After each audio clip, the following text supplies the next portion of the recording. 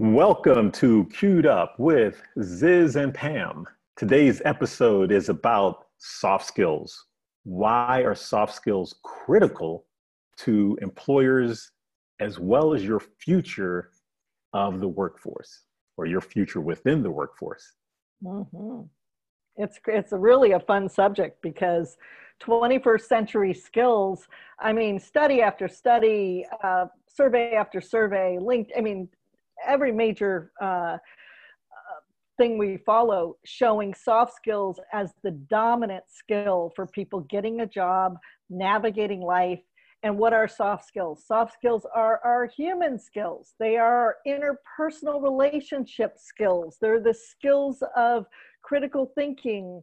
There's the skills of agility. All of these things are personal.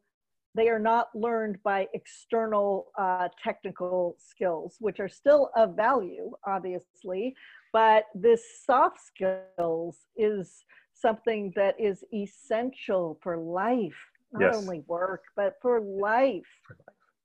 Yeah, just going back to reiterate the point. So to our audience, in a 2019 report, the Study for Human Resource Management found that 51% of its members, so 51% of its members who responded to the survey said that education systems have done little or nothing to help address the skills shortage. And the top missing soft skills are problem solving, critical thinking, innovation, creativity, the ability to deal with complexity and ambiguity, and the big one, communication. Yes, and I think in terms of the innovation, Duncan Wardle, who spent 30 years with Disney, says diversity is innovation. When you are trained to think the same way, do the same thing, he calls it the river of thinking, you cannot innovate. Innovate requires so much diversity of perspective, thought, culture, everything to be able to break out of that river of thinking and be innovative. So diversity is innovation, and we are not allowing that in our school system. So let's dive a little bit into that word, because when people hear diversity, they're like, oh, brother, here we go again. You know, I've actually heard individuals say that. Do we need to hear one of those again? Mm-hmm. And I think they're missing the point. Diversity isn't necessarily about a gender or a color. Yes. It's perspectives. Yes. And I've actually learned I'll tell you, one of my best experiences was when I volunteered. It was a bunch of us students who went to, we were helping students who were they weren't able to perform at the level we were athletically. And I'm forgetting the exact title now because things have changed so much over the years, but mm-hmm. Their physical ability was limited. And I learned so much from them because they had that mental drive. They would not give up, and the empathy they had for one another. And I just remember when I was coming home on the bus, I was tears flowing down my face because I had connected with a student and I was like, wow, she just didn't give up. And we have so much. We're so grateful. I'm able to do all the things from a physical standpoint that she wasn't, but I learned from her. Oh, yes. And I think it's diversity of thought. It's diversity of emotions, that we all have different emotions about different things. But it is breaking out. I think the main point with that, and I actually kind of refute that we focus so much on just very specific labels of color, gender, male, female, whatever it might be, that we are not really looking at, again, that diversity is really the human complexity that each of us bring to the table based on our experiences, all of this, and that really we keep trying to do the same things. We think that that's the safety, is to conform and get into this river of thinking that everybody does. And actually, quite frankly, it's what we're seeing right now politically. Yes. That people just follow who they follow that agrees with what they think. And they're not breaking out of that because they're right and it just substantiates it. I mean, we're all guilty of that. I mean, I certainly am too. But I think it's stepping back and challenging ourselves on that. But the soft skills really require experiences. To develop Yes. soft skills, you do not learn this in a classroom, in a structured school system where you move by a bell and you raise your hand to be able to go to the bathroom. That will not give you this kind of self motivation, responsibility. I mean, the two things that we've had in the school system, again, that were pointed out in the 1960s by Viktor Frankl, we have apathy, lack of motivation, and we have boredom, lack of interest. This, and then the whole disengagements. I mean, less than a third or about a third of students by the time they hit high school are engaged, which means 2/3 are not engaged. They're just playing the game. That is not life. That doesn't prepare them.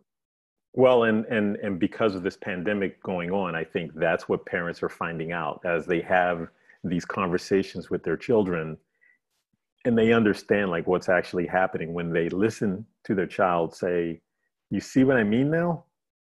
And the parent are probably going, "Yeah, I get it now."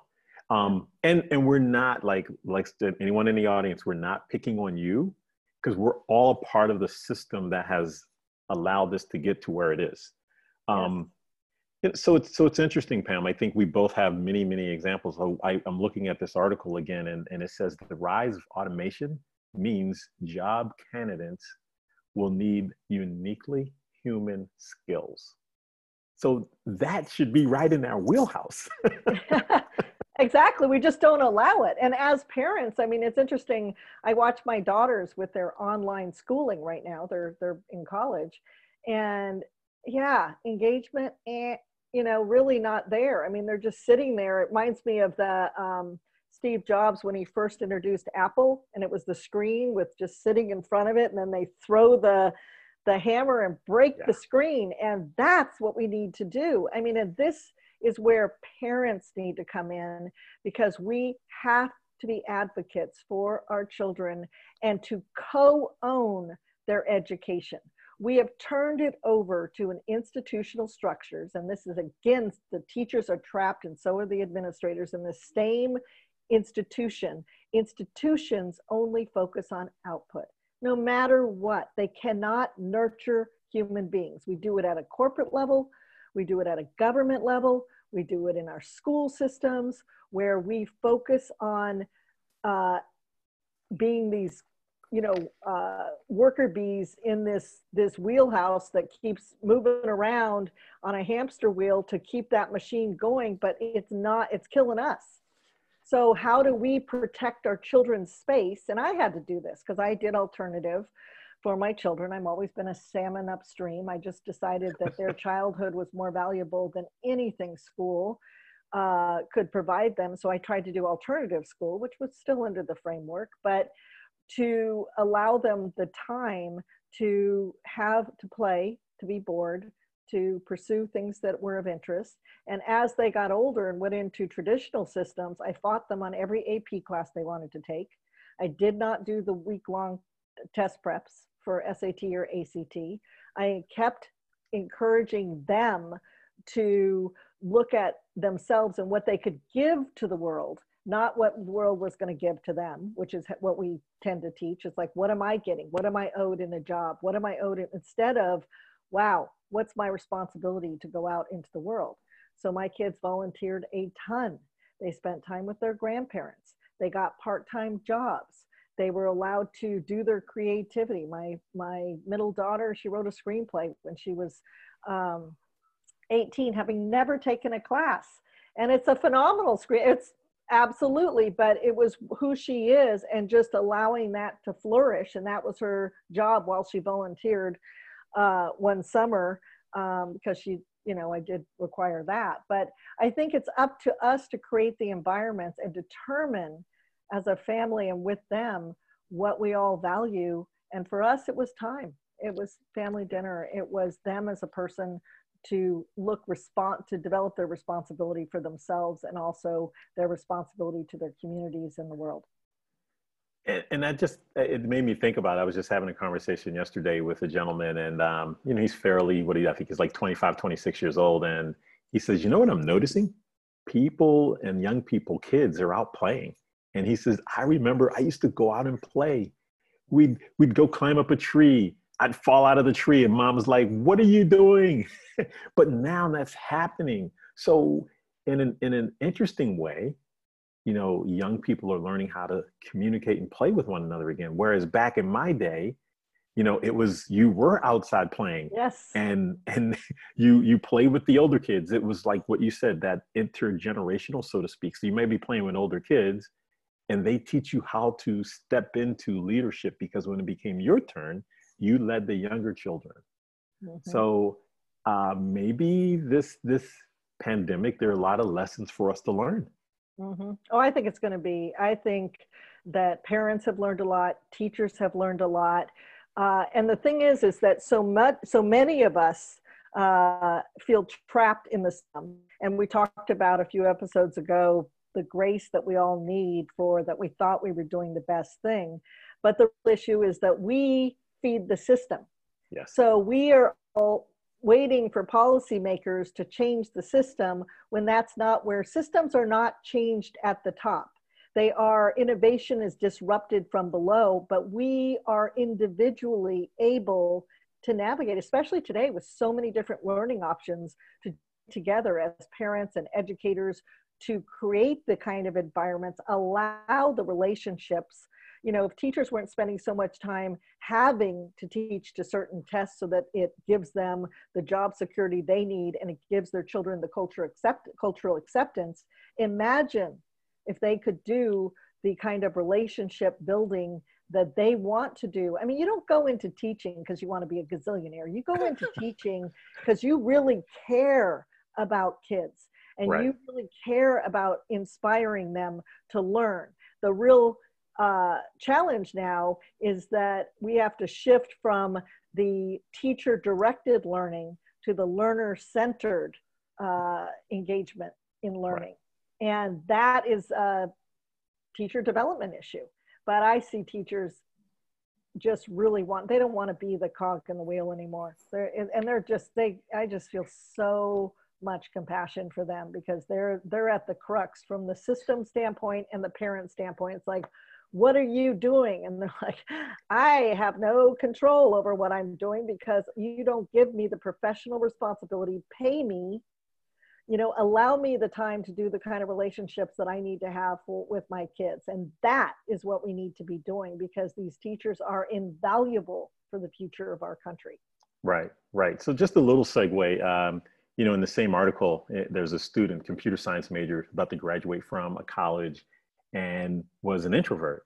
And he said, one of the things I quickly had to learn was to communicate in a professional environment. That was never taught to me. What's the formal way to write an email? Is an email the most appropriate way to contact someone? How do I have a conversation with my manager? So fortunately, because of an internship, this young man was able to learn those things. So when we go back to why soft skills are critical and why internships are critical and that intergenerational is because he was able to get that experience before graduating. Mm-hmm. And it allowed him to learn how to operate in a professional environment. Well, That's it goes so to that. Needed. It's so needed, but it goes to the 70-20-10 rule exactly. of learning and development. 10% is actual content, 20% is your social interactions, and 70% comes from your experiences. I remember my first job out of college, and I was a finance and business economics major, and I worked for Bechtel Investments. It was a big engineering firm, and they had a real estate department at the time that was doing speculative buildings. And I remember my manager was this guy who couldn't really communicate. And I was like, wait, you're not doing what they taught me you were supposed to do, And so of course I had to learn on the job about all that. But I remember distinctly thinking, wow, this model that I was told doesn't apply in real life. And I had to learn on the job, as we all tend to do. And so again, it's about breaking down the school walls and the silos and creating experiences and relationship opportunities and mentorship opportunities to allow those soft skills to be developed. They will not be developed in a structured classroom, in standardized schooling.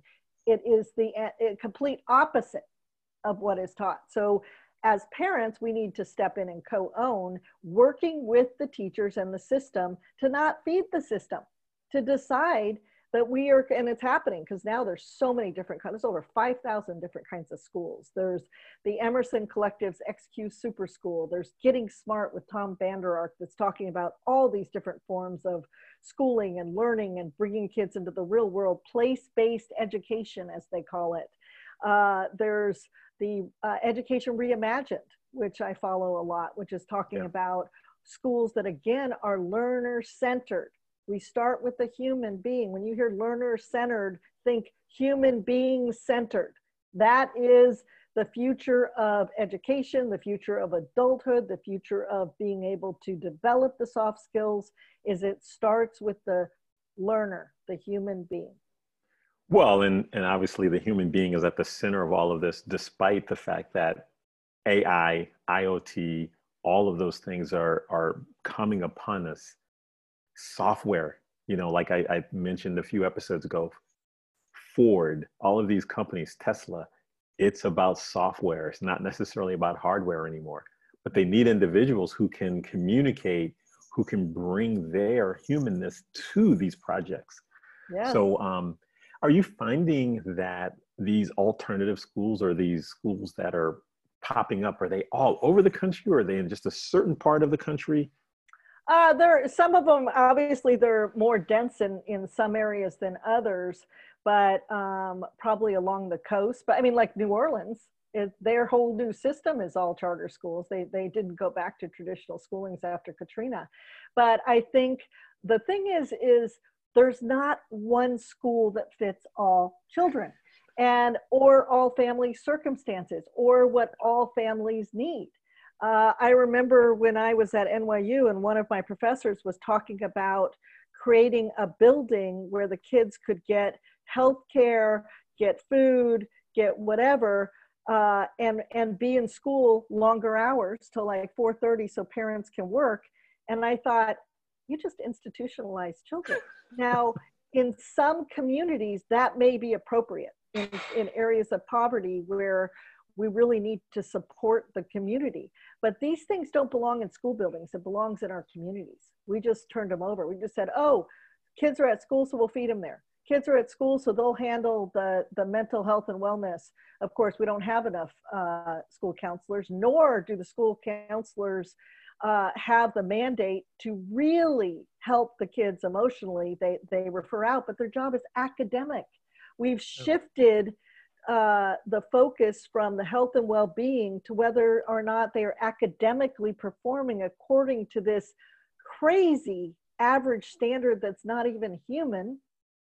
And so even in my area, so there was in a school of 3,000, 1.5 school counselors, one full-time, one part-time, and 7 academic advisors in a school of 3,000 students who are emotionally, people are having to do 504 plans, which in California, you know, it's really saying you're learning disabled, which again cracks me up because the learning disabled labels are the ones that are going out and getting the jobs. 35% of entrepreneurs are sick, right? Right. We have autistic kids that they're being hired by the Googles of the world and the Microsofts of the world because they can learn, they can focus on something so specifically and really, really go into it in a level of detail that is exactly what they need for a lot of the positions that they have in this technology world. So learning disabled is does such a disservice when in fact it's the system that is disabled, not the children. Well, Pam,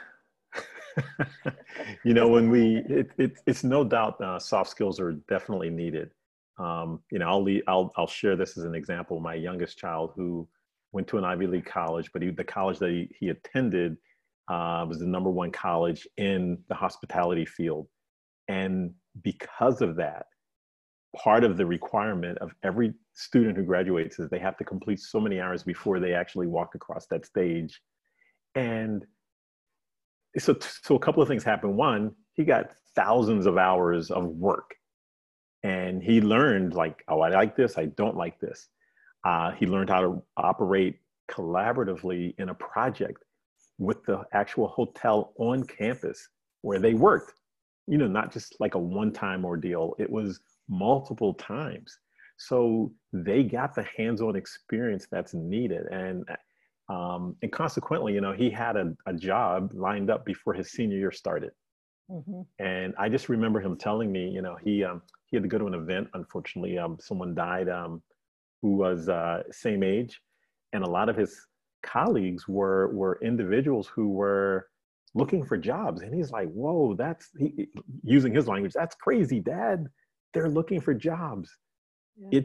It was March, and they're about to graduate and they're looking for jobs. And he just was shaking his head. So he was a bit perplexed, but the point is, because of the internships and learning soft skills and working with other people and struggling and figuring out like, okay, I like this, I don't like this.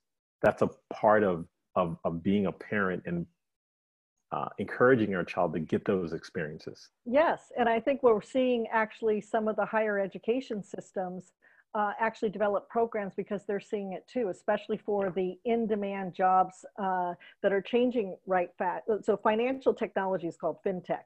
And we're seeing, like in Georgia, and also I think Ohio and one other state did what they call Nexus degrees, which are 2-year degrees where you spend half your time in the classroom, half your time half your time on campus, half your time in an internship, an intense internship.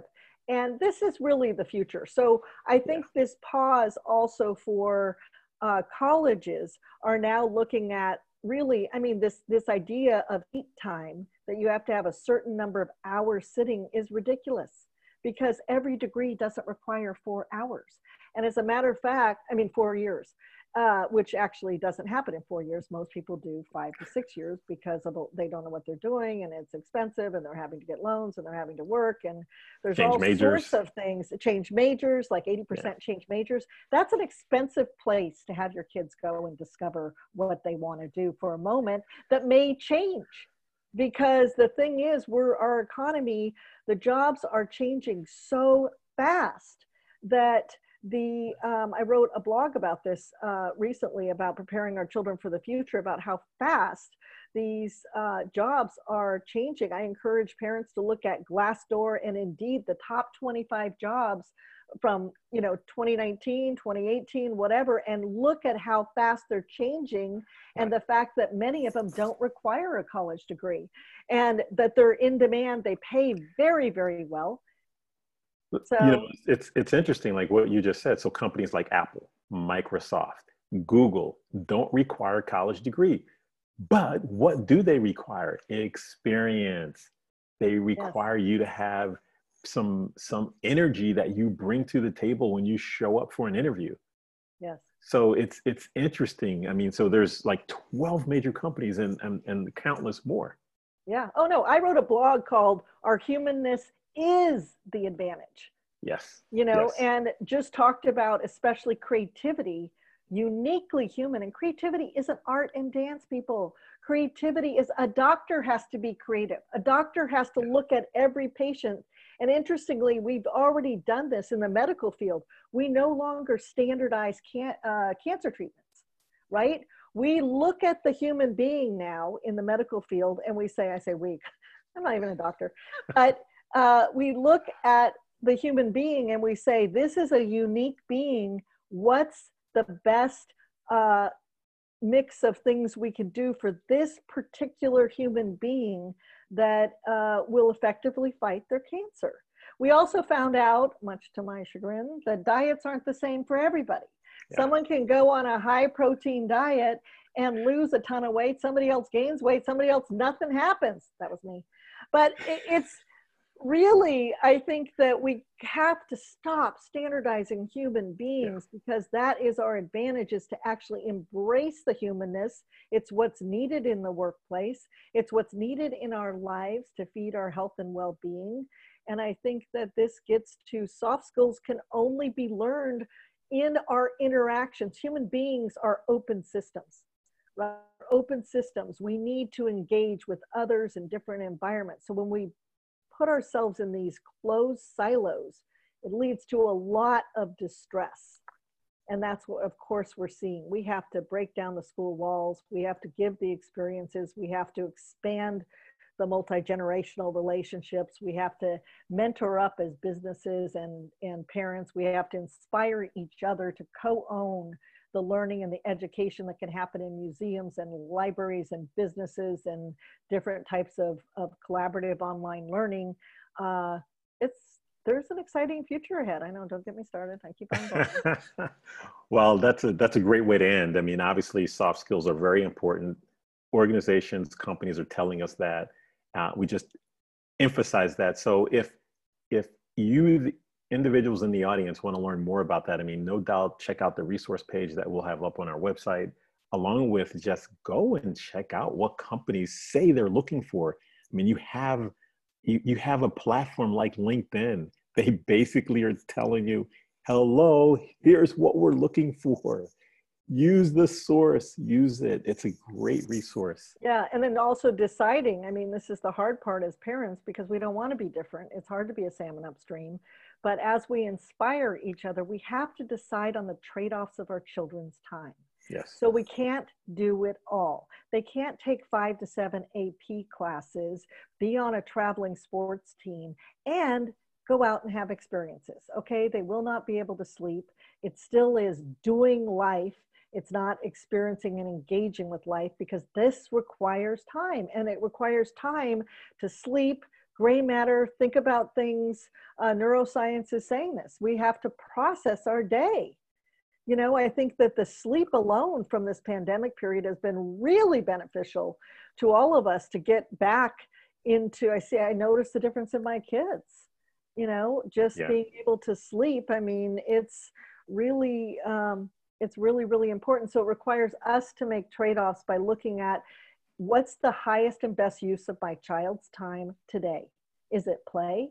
Is it going out and volunteering versus taking the AP test or getting tied into a testing prep program? But it's a conversation that you have with them.